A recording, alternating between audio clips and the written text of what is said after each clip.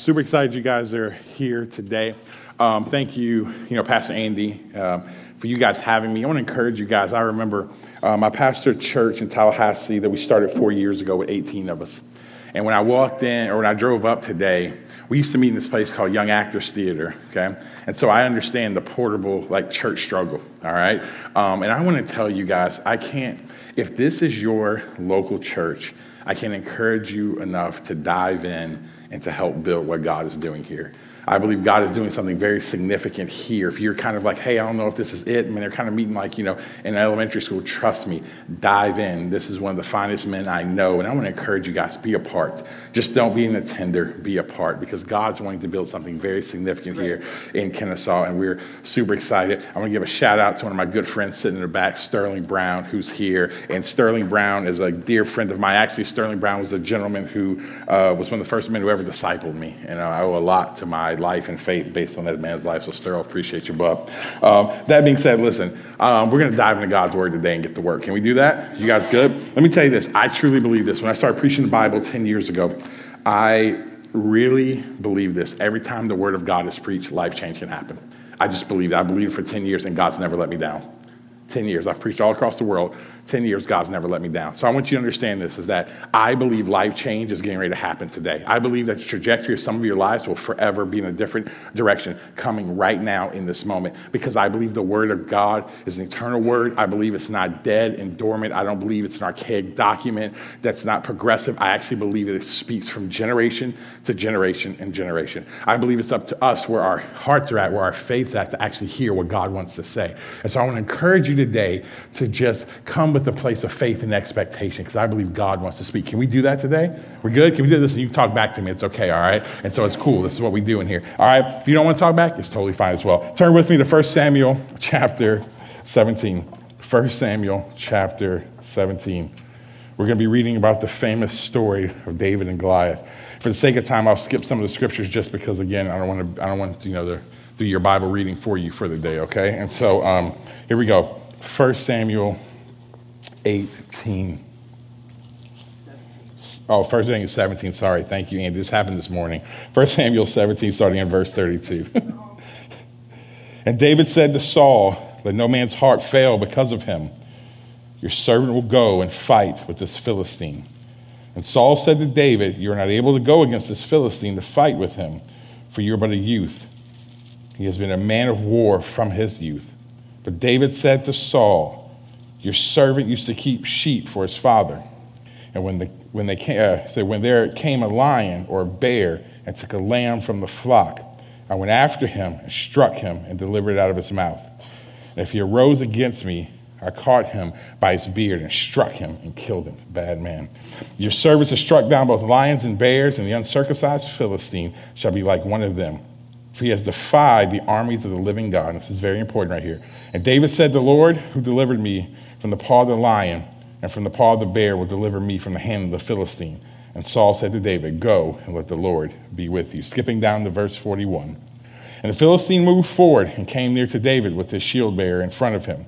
And when the Philistine looked and saw David, he disdained him, for he's but a youth, ruddy and handsome in appearance, like Andy King.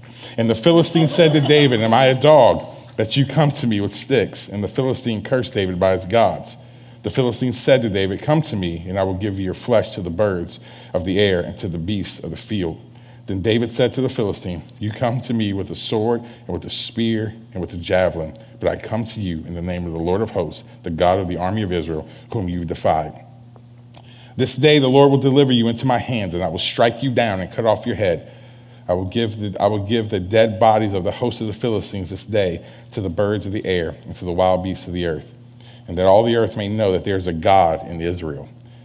And that in all the assembly may they know that the Lord saves, not with the sword and spear, for the battle is the Lord's, and he will give you into our hands.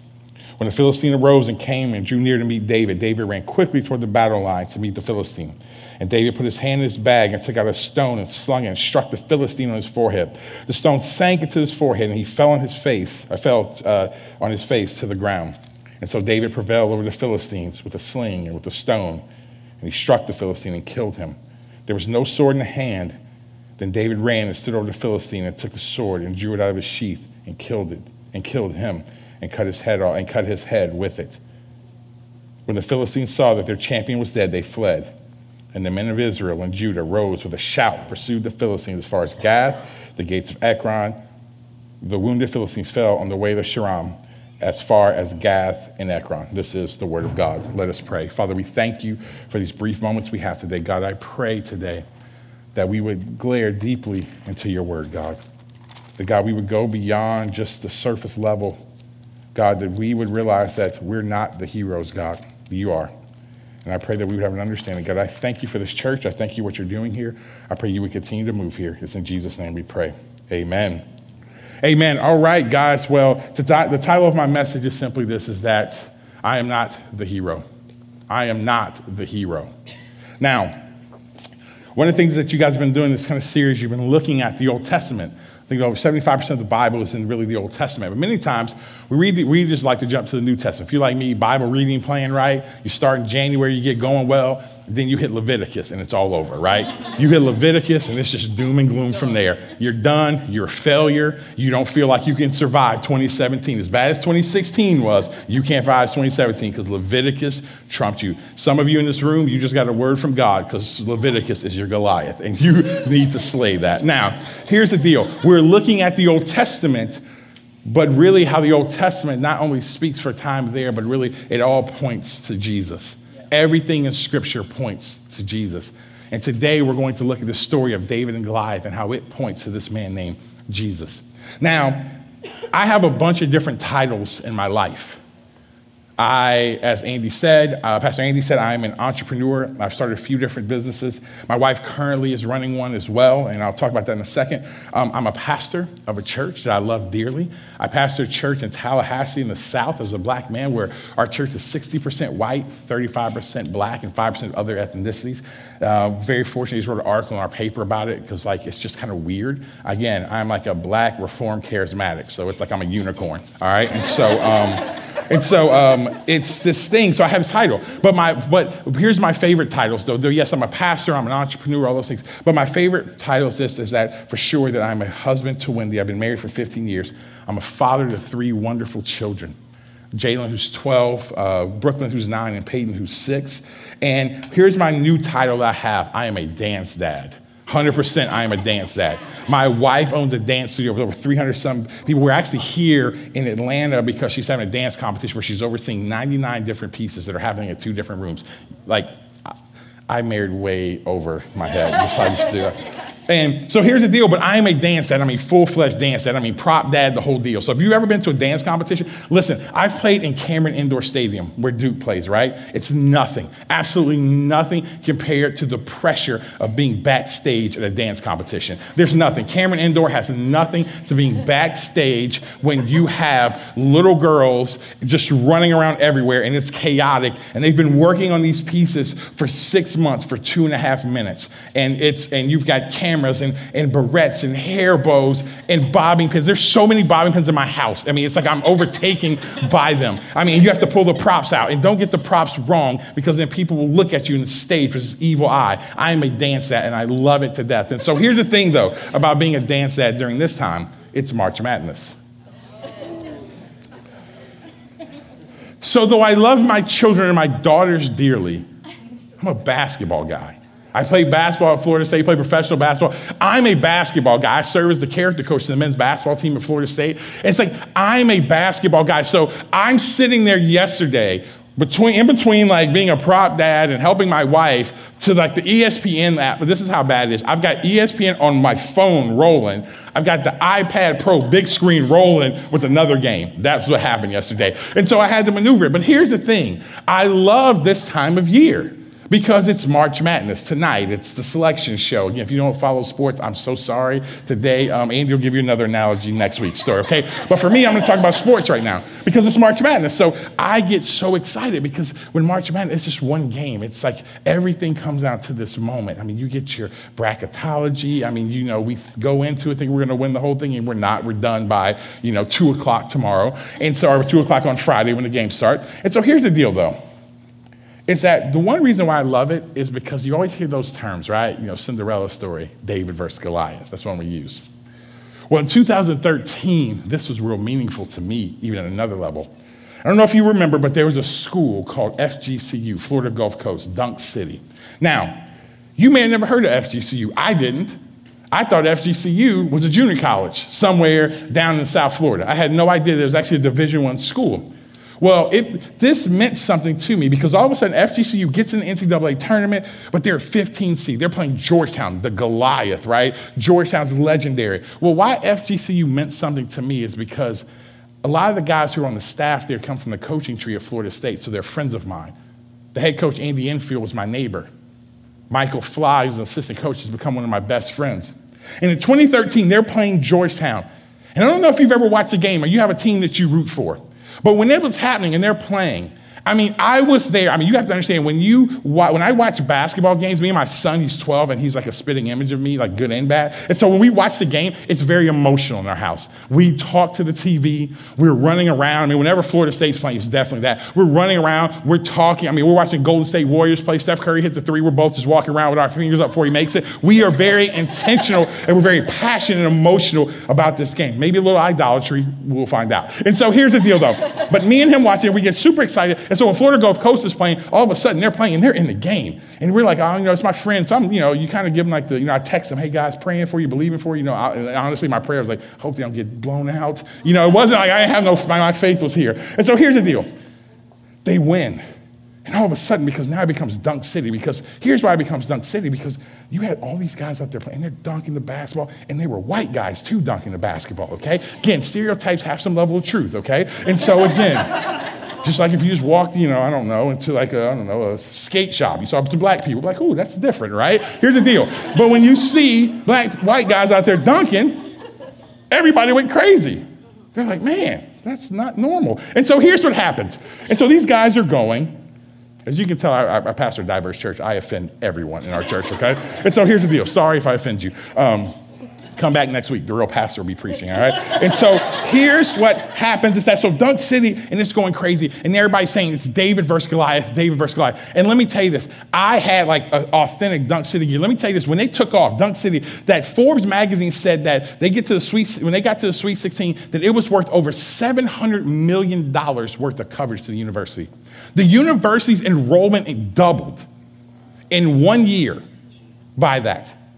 The day that it happened, or the next day when they won their second game against San Diego State, the bookstore, it's packed. I mean, you can't get in. There was nothing left in the entire bookstore within the first hour it opened. So it takes off. And so here's the thing. How many of you guys know, I'm got real pride now. I even know the guys, so I'm like, this is my team. Like, this is my team. Like, when they're winning, I'm like screaming, look at what we're doing. Look at us. They can't stop us. And maybe you don't follow sports or anything like that, but it's really easy for us to cheer for someone or to cheer for something and to put ourselves in the story, and we have nothing to do with it. And see, this is the story of David and Goliath. Because, see, here's what's interesting about the story. See, when we read this story, when we read it, it's been taught where, man, it's David and Goliath, and gosh, it's conquering the giants of fear in your life or conquering the giants of anxiety, all those things, which are good. It's good points, good application. But let me tell you, I feel like we stop so shallow of what God actually wants to speak, because many times our Western thought gets involved, because in our Western thought, we have to be the hero. And anything that we do, we have to be the hero. We have to be the one who's the hero of our story. And so when we read David and Goliath, what do? Nobody ever puts themselves as Goliath, unless there's something wrong. And if that is, you can see Pastor Andy and give you his email. But we're always the hero.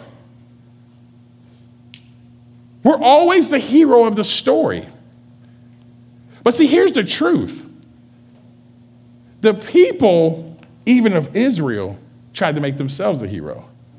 They're jumping around cheering, look what we did. They didn't do anything. Matter of fact, they were hiding, scared cowards. But see, as you peer into the scripture, here's what I begin to realize about myself. I'm not David. I'm not Goliath. I am the people of Israel. That I run and I hide and I'm a coward. and someone else fought my battle. See, it's hard in our Western world to ever think. See, when you really think of the gospel, when you really think of Jesus, if it's your first time in church, see, we as followers of Jesus take this, we put and make our whole hope and everything on this fact that this man named Jesus came to die a death we should have died, to live a life that we could not live.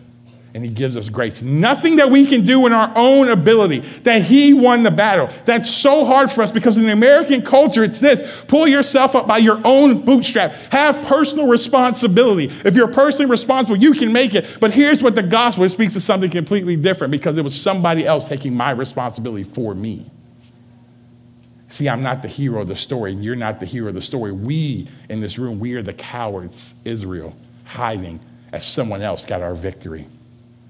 But see, I think if we can peer deeper into God's word today, I think we really can learn something that can grow us and it can mature us and then make our faith, it can make it more fulsome instead of it being at times just the surface level. See, David speaks to this, guys, right from the beginning. David begins to say, now again, if you know anything about David, I won't go, you can just go on Wikipedia, all right? Or no, go somewhere else, okay? Just fact check that, all right? No fake news, all right? Here's the thing, though, is that with David, the history of David is really quick. He gets anointed king, and next thing you know, he shows up. He's bringing his brothers some food. He hears Goliath screaming, cursing God out. And then David's like, who's talking about God? And so then David jumps in. This is where we pick up the story. But what we must understand is this, is that David was this man who was said in Scripture, the only man in Scripture outside of Jesus that we know of, that was a man after God's own heart. And see, here's what happens with David. David makes this statement right from the beginning, and where he is not even the hero of the story. David actually says, he was like, listen, I used to be in the backside of the mountain, and when a bear or a lion would come get one of the sheep, I would chase it down. Now, first of all, I don't know if you're like me, but when you tend a lot of sheep, if one gets taken by a bear or a lion, that's what we got chalked that one up. Research and development. You know what I'm saying? Like, that's just like, we was working on a little R&D. We try to let him go out there a little bit, see what could happen, right? You're like, it's gone. On our taxes, we count that as a loss. It's a write-off, right? Straight write-off on that one. But he said his brother ran down. Listen, I have been to Africa. I've been on a safari. I've looked at a lion in the eyes. And if you've ever peered at a lion, like in the wild, in its eyes, any bit of just baby that you have in it will pull you out. It will pull out of you. I was looking at this lion. I was in Africa. I'll never forget. I looked at this lion in the eye. He looked back at me. I was inside of a car, though. I looked at him. He looked at me. I looked at him. He looked at me. And we had this conversation, me and this lion. And I believe this lion said to me, you do realize I could come to that car and eat you right now. And here's what I did. I'm not lying to you. I looked at that lion, and I just dropped my head. I was like, yeah, you're right. You're right. It's like Debo and Friday. So anyway, here's what happened. And so David goes, and David is chasing down his lion bear. But here's what he says. He says that when this would happen, God would deliver me. And then he says this Philistine who's cursing God, he says this, that God will deliver him into our hands. See, David didn't even put himself as the hero of the story that everybody wanted to. He actually says God's going to do it. And see, it's so easy for us that when we just work hard and we just do the moral thing, that we become the heroes of the story. But David himself, a man after God's own heart, never made himself the hero. So why is it for us that we're so arrogant to make ourselves the hero of every story? That we want to be Nehemiah, we want to be Esther, we want to be Jesus, we want to be Joshua. We want to be the heroes of the story, but many times we are not. We are the cowards hiding. But would that be good news? Is that good news? See, if you only read the stories of David and Goliath and all these other great stories in the Old Testament from the surface level, it wouldn't seem like good news because it pushes against everything that we know. It pushes against everything that we've been brought up in. Of, man, you become this hero of your story, but I realize I am not the hero. You are not the hero. But we're going to realize who actually is the hero. So how could David do this? How could David trust? How could he have such a perspective that was a little bit different? Even though he's a great warrior, great man, what could he do and what was it? I believe there was three things that happened with David. There was this. There was transparency, there was intimacy, and there was dependency. There was transparency, and then you go, and I'm going to dive into this thing of transparency right now. See, if you read about David's writing, how many of you guys read Psalms, the book of Psalms, any psalm in your life? Just raise your hand, okay? I'm not going to call on you, all right? I promise. But here's the thing about the book of Psalms. It's written, it feels, because David's writing, he wrote a lot of Psalms. It's written by, it seems like a schizophrenic man. You ever read, go read Psalm 42. Read Psalm 6. I mean, the brother starts out just like he's on suicide watch. And by the end of it, my man the thing is turning the song. It's just come up, but I'm still going to trust in the Lord. Here's one thing that I believe that made David a man after God's own heart is David's transparency before God. See, here's the truth about it.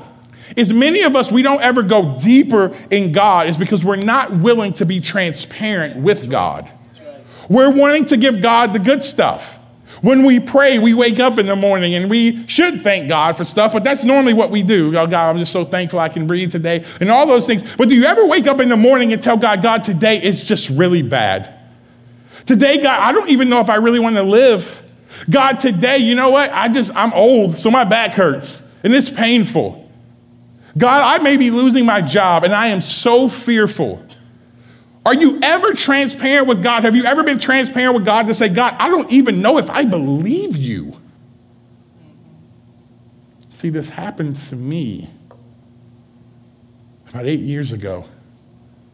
And some of you guys who've been at some of our conferences have heard this story, but 8 years ago, my relationship with Jesus changed forever. See, I was ministering, seeing people get saved left and right. And I'll never forget one moment, people were coming to the altar. And as they're coming to the altar, getting ready to pray for them to receive salvation, I was looking. I'll never forget the young lady I was looking at. And I was like, I don't believe this Bible works. I don't believe it works. And I found myself in this super state, this place of depression, very suicidal. And one of my mentors came to me and he asked me this question. He's like, what do you think of God?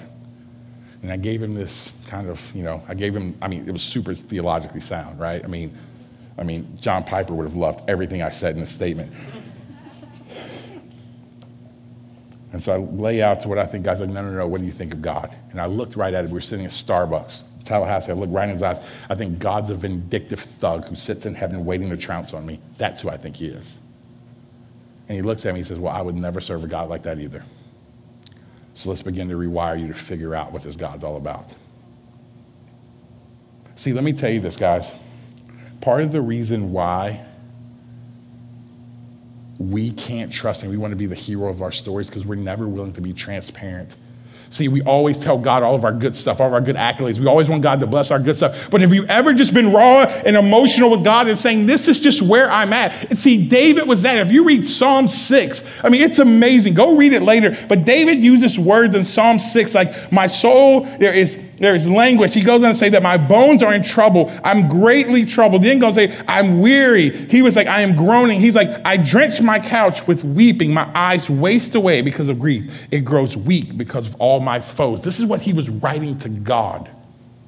When is the last time you've ever been that honest with God? Or do you just give God your highlights?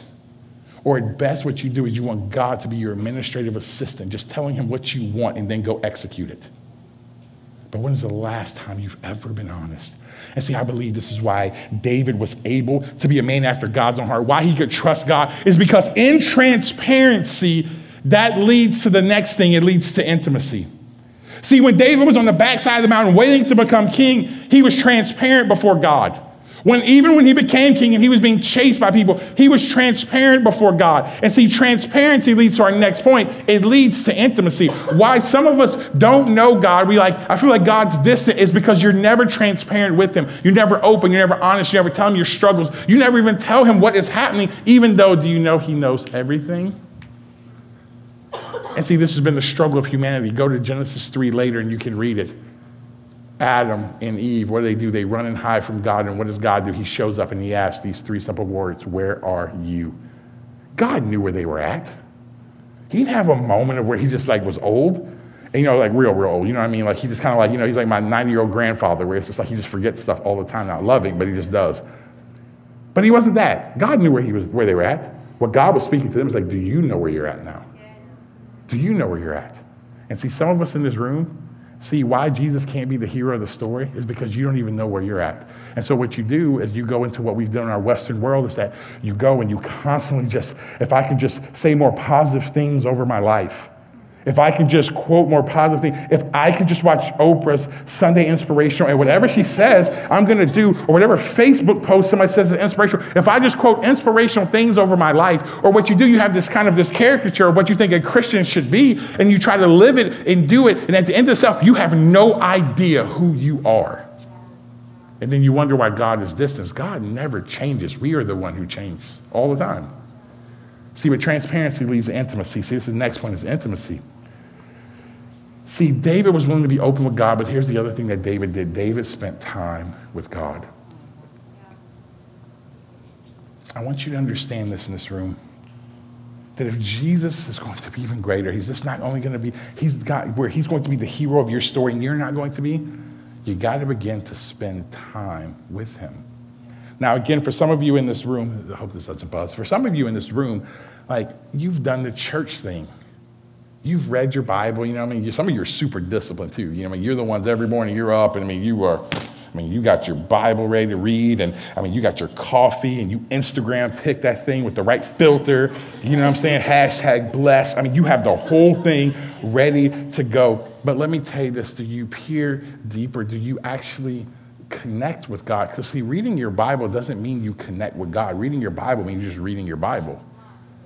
Just like if I go on a date with my wife, it doesn't mean I connected with my wife just because we go on a date. What it means I connected with my wife, if I'm being transparent with my wife, if I'm being engaging with my wife, if I'm mentally and emotionally there, then that is how intimacy is built. But just because I show up and go on a date night or I show up to my kids, here's the thing, I can show up all day to my children's dance recitals, but if I'm not emotionally engaged in my children's life, that doesn't mean I've been there, I've been present in their lives. That just means I've kind of been a dad, just kind of there. I haven't been involved. Let me ask you this, are you that way with God? Are we that way when it comes to spending time with God? Do you really dive in and you really want God to speak? Do you really connect with him? Do you find the ways that God speaks to you? Listen, I wish I could say that, man, just by opening my Bible every day, that's a way that God connects. But one of the ways that God connects with me is, man, I walk and I just pray.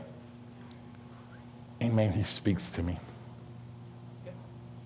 But see, I want to ask you, let's go back to the beginning of that. Do you ever spend time? Do we ever spend time at all with him?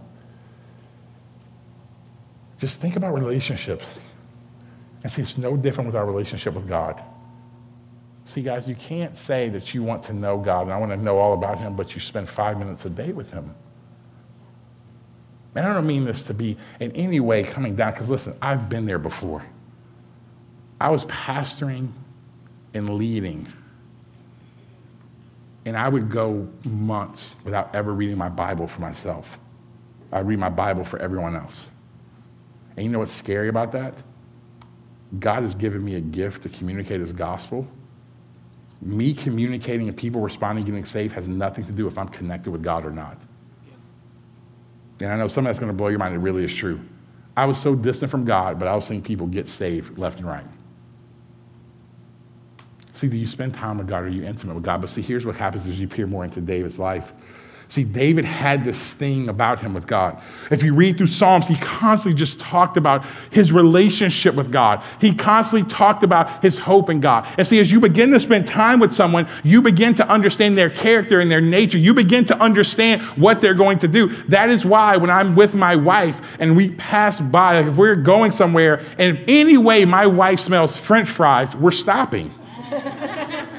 Like, it doesn't matter. We're stopping. It's like, here's the thing. I've been married to Wendy for 15 years. I've known her for 18 years. My wife loves French fries. So if we walk, it does not matter. She could have eaten like the greatest meal ever. But if we walk past, and especially McDonald's, they pipe the fry smoke out of the thing, right? It's amazing. And they pipe it out like it's like the glory cloud. And it comes out of the top. And here's that. My wife's going to stop. Because here's the reason why I know that. Because I spend time with Wendy. And here's what I do know. Here's one thing I do know about my wife as well. That my wife she works. She's diligent. If she says she's going to do something, she's going to do it. Over 15 years of being married to her, I've learned that about her. See, why we need to be intimate with God and why David could depend so much on God in those moments was this. Is because he spent time, and as he spent time, he started to know God's character and nature. See, the more you spend time with God, the more you can understand who God really is. You can understand that God's actually good. See, if we don't spend time with God, here's what we think about God. We actually begin to allow our circumstances, we begin to allow our background and upbringings to define the character of God instead of letting God define who he is. It does not matter what your background is. God is who God is just because he says he is that. And he's proven to be faithful to do that. But we have to have that intimacy. And that's why David could go and he could chase a lion and a bear down. Again, that freaks me out. Or he could go to Goliath. Goliath was 8 feet tall, people. 8 feet, okay? Again, bigger. I saw Shaq the other night at the Hawks game. Bigger than Shaq by a foot, okay? That's this brother. And he runs with a sling and a rock. Not a gun. A sling and a rock. I would have to have some new technology. I'd have been praying down some new invention, a sling and a rock. But here's why he could do it is because he trusted in the character and nature of God, because he had spent time with God and he saw God show up. Sometimes you got to put yourself in a situation to spend time with him and watch God show up. Because the more God begins to show up, the more confidence you can have. Even that doesn't mean you're going to get everything you want, but even in the midst of your suffering and your hardship, God is still there and he's forever present. So when I'm suffering, let me tell you this, I struggle with depression. It's the thorn in my flesh. It hasn't gone away. But you know what I realized is that God's grace is sufficient. Though this thing is there and I've prayed for God for it to go, it's still there. But every day it makes me go into the presence of God. And here's what I know about my God. His grace is sufficient. Right. So you got to begin to be intimate with God. So you have to be transparent because it leads to intimacy. And here's the third and final thing. It leads to dependency. It leads to dependency. David was fully dependent on God. He trusted him. David was a good warrior. He was a good man. He was a great fighter naturally. But you just hear it leak out of him over and over and over and over again. It's that God is good and he's dependable. And see, his dependency was not on his own skill sets and gifts, but his dependency was on God, his Father. So let me ask you this. What is your dependency on? Is your dependency on your skill set? Because understand this, your skill set will go away at some point. Yeah. Is it on your looks?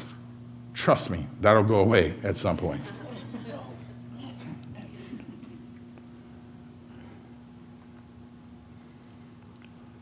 Is on your ability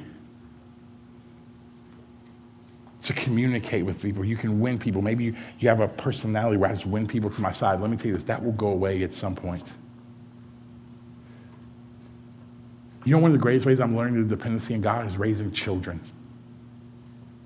Because you know what, when they were younger, I'm 6'5". I can demand things out of my children. Just on sheer physical presence. Except for my 6-year-old, who's the smallest thing in the house. And seriously, I think she's like a part of the sleeper cell of ISIS or something. She's just crazy. I'm joking. So here's the, I love her though. But here's the thing about my 6-year-old. I can't, as big as I am, I can't will her into stuff anymore. Why, Daddy? Like the other day it happened. Peyton, you need to give this to your brother. You need to share. Well, Dad, if you wanted Jalen to have something, you should have bought something for Jalen, but you said you bought this for me.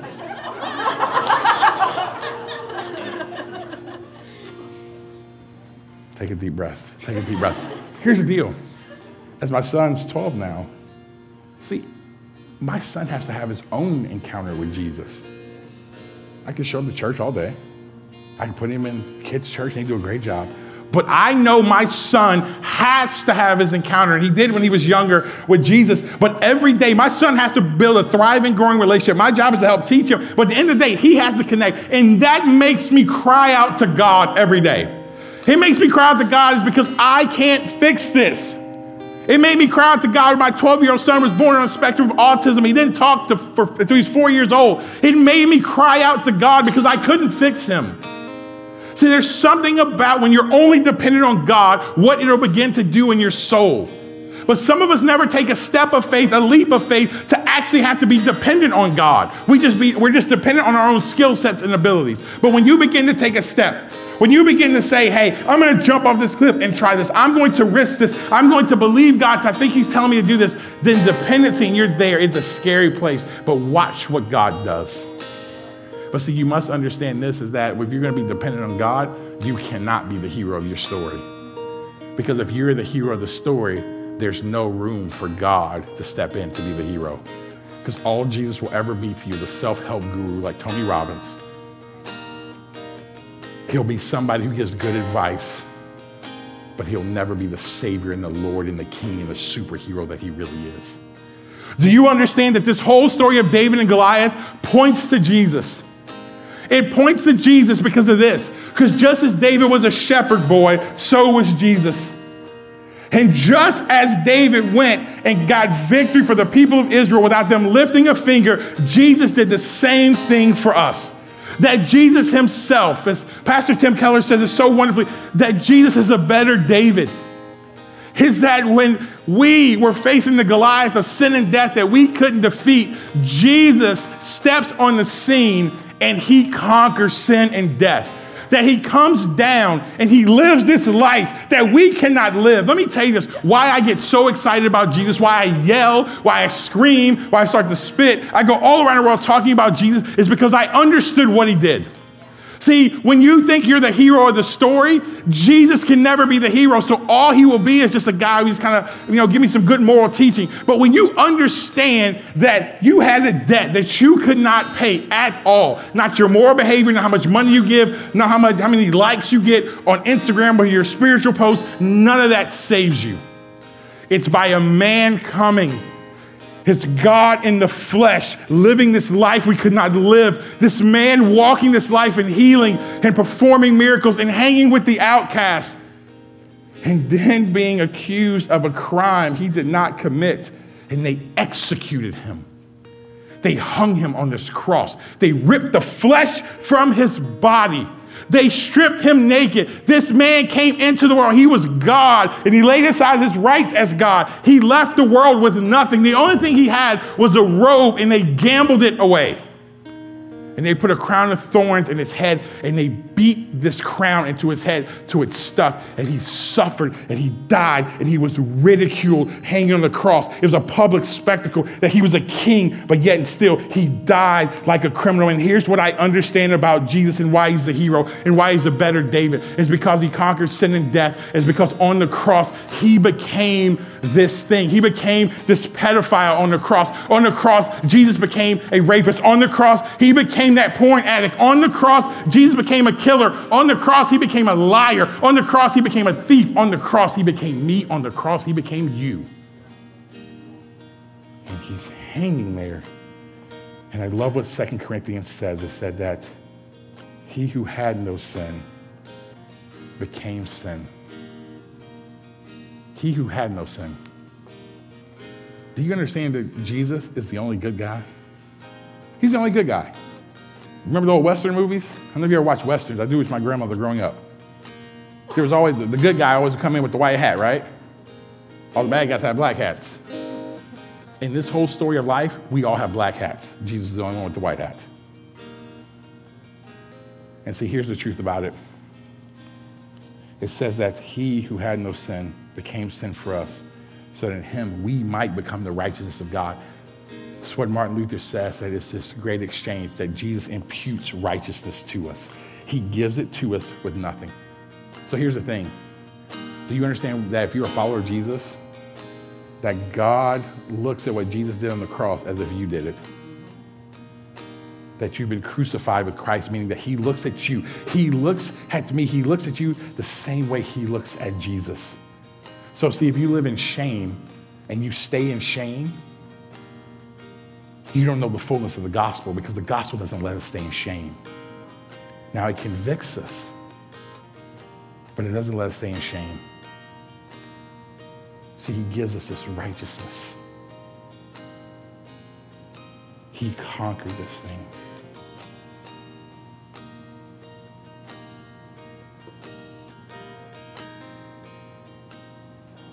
Everybody's been asking me this question. Pastoring such a diverse church, I've written nationally about these issues of race in America.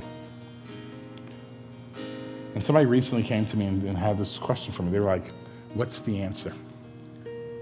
And so this person was not a follower of Jesus. And when they do, they wanted to come with all these practical things. And I just found out, I don't know, it was a Holy Spirit inspired moment. Normally I kind of give them these 3 or 4 steps. But in that moment, I was like this.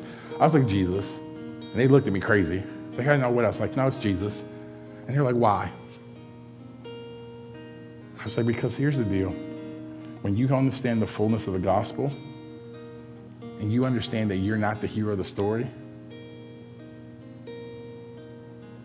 you begin to realize this. You lead with compassion.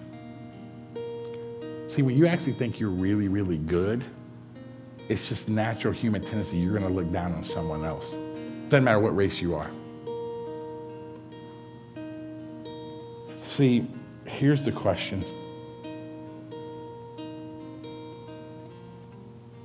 Some of you in this room, is Jesus just a surface level guy that you using for leadership points? But have you ever surrendered your life to him? That if you stood before Jesus, if you died right now, you walk out here and you die, and you stood before Jesus, would you try to plead your case to him about how good you are? Or could you stand before him and say, I believed in your finished work. I believe in your son and what he did. See, that's the question it comes down to. Are you going to be the hero of your story for the rest of your life, or are you going to allow Jesus to be that? I tried for so long to be the hero of my story, and let me tell you, I'm a bad superhero. I want to be Superman. I want to be Batman. I'm really bad at it. I'm the villain of my own story. What are you? So I want you to do something for me. I want you to bow your heads. I want you to close your eyes. And here's what I want to ask you to do for me.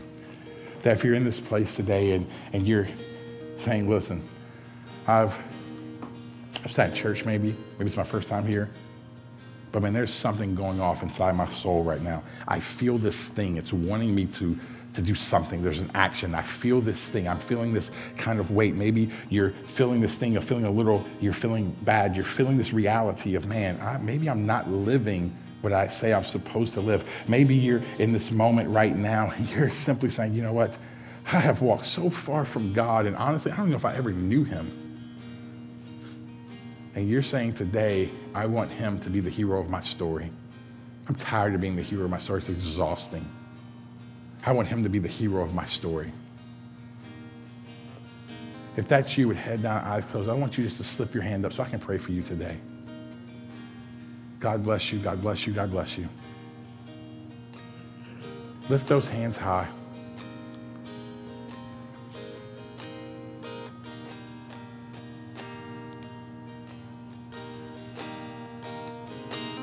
If you are responding to this and you've never put your hope, trust, faith in Jesus for salvation alone, I want you to do something for me.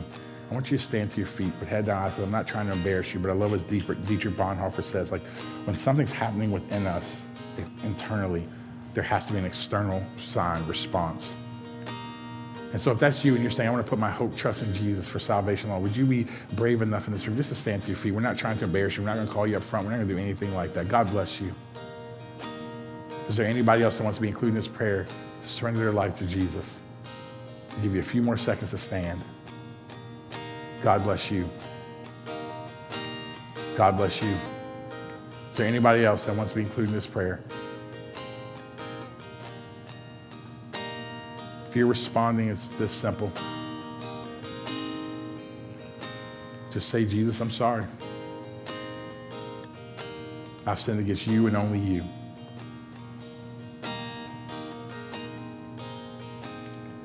Today I believe. If you're standing and say that, today I believe that you died for me. You gave your very life for me. But you resurrected, proving yourself to be God. And today I believe. Today I believe. I give you my life. In Jesus' name. You may be seated. I'm going to pray for that first group that responded as well. Father, I thank you. I pray your blessings upon them, God, wherever they're at, whatever the things are, whatever things are popping up to make them want to be the hero of their own stories, God, I pray that, God, they begin to dethrone those idols, begin to pull those things down, and, God, they would truly, truly respond to you. God, we love you and we honor you. It's in Jesus' name we pray. Amen. Thank you guys so much for having me. It's great being here.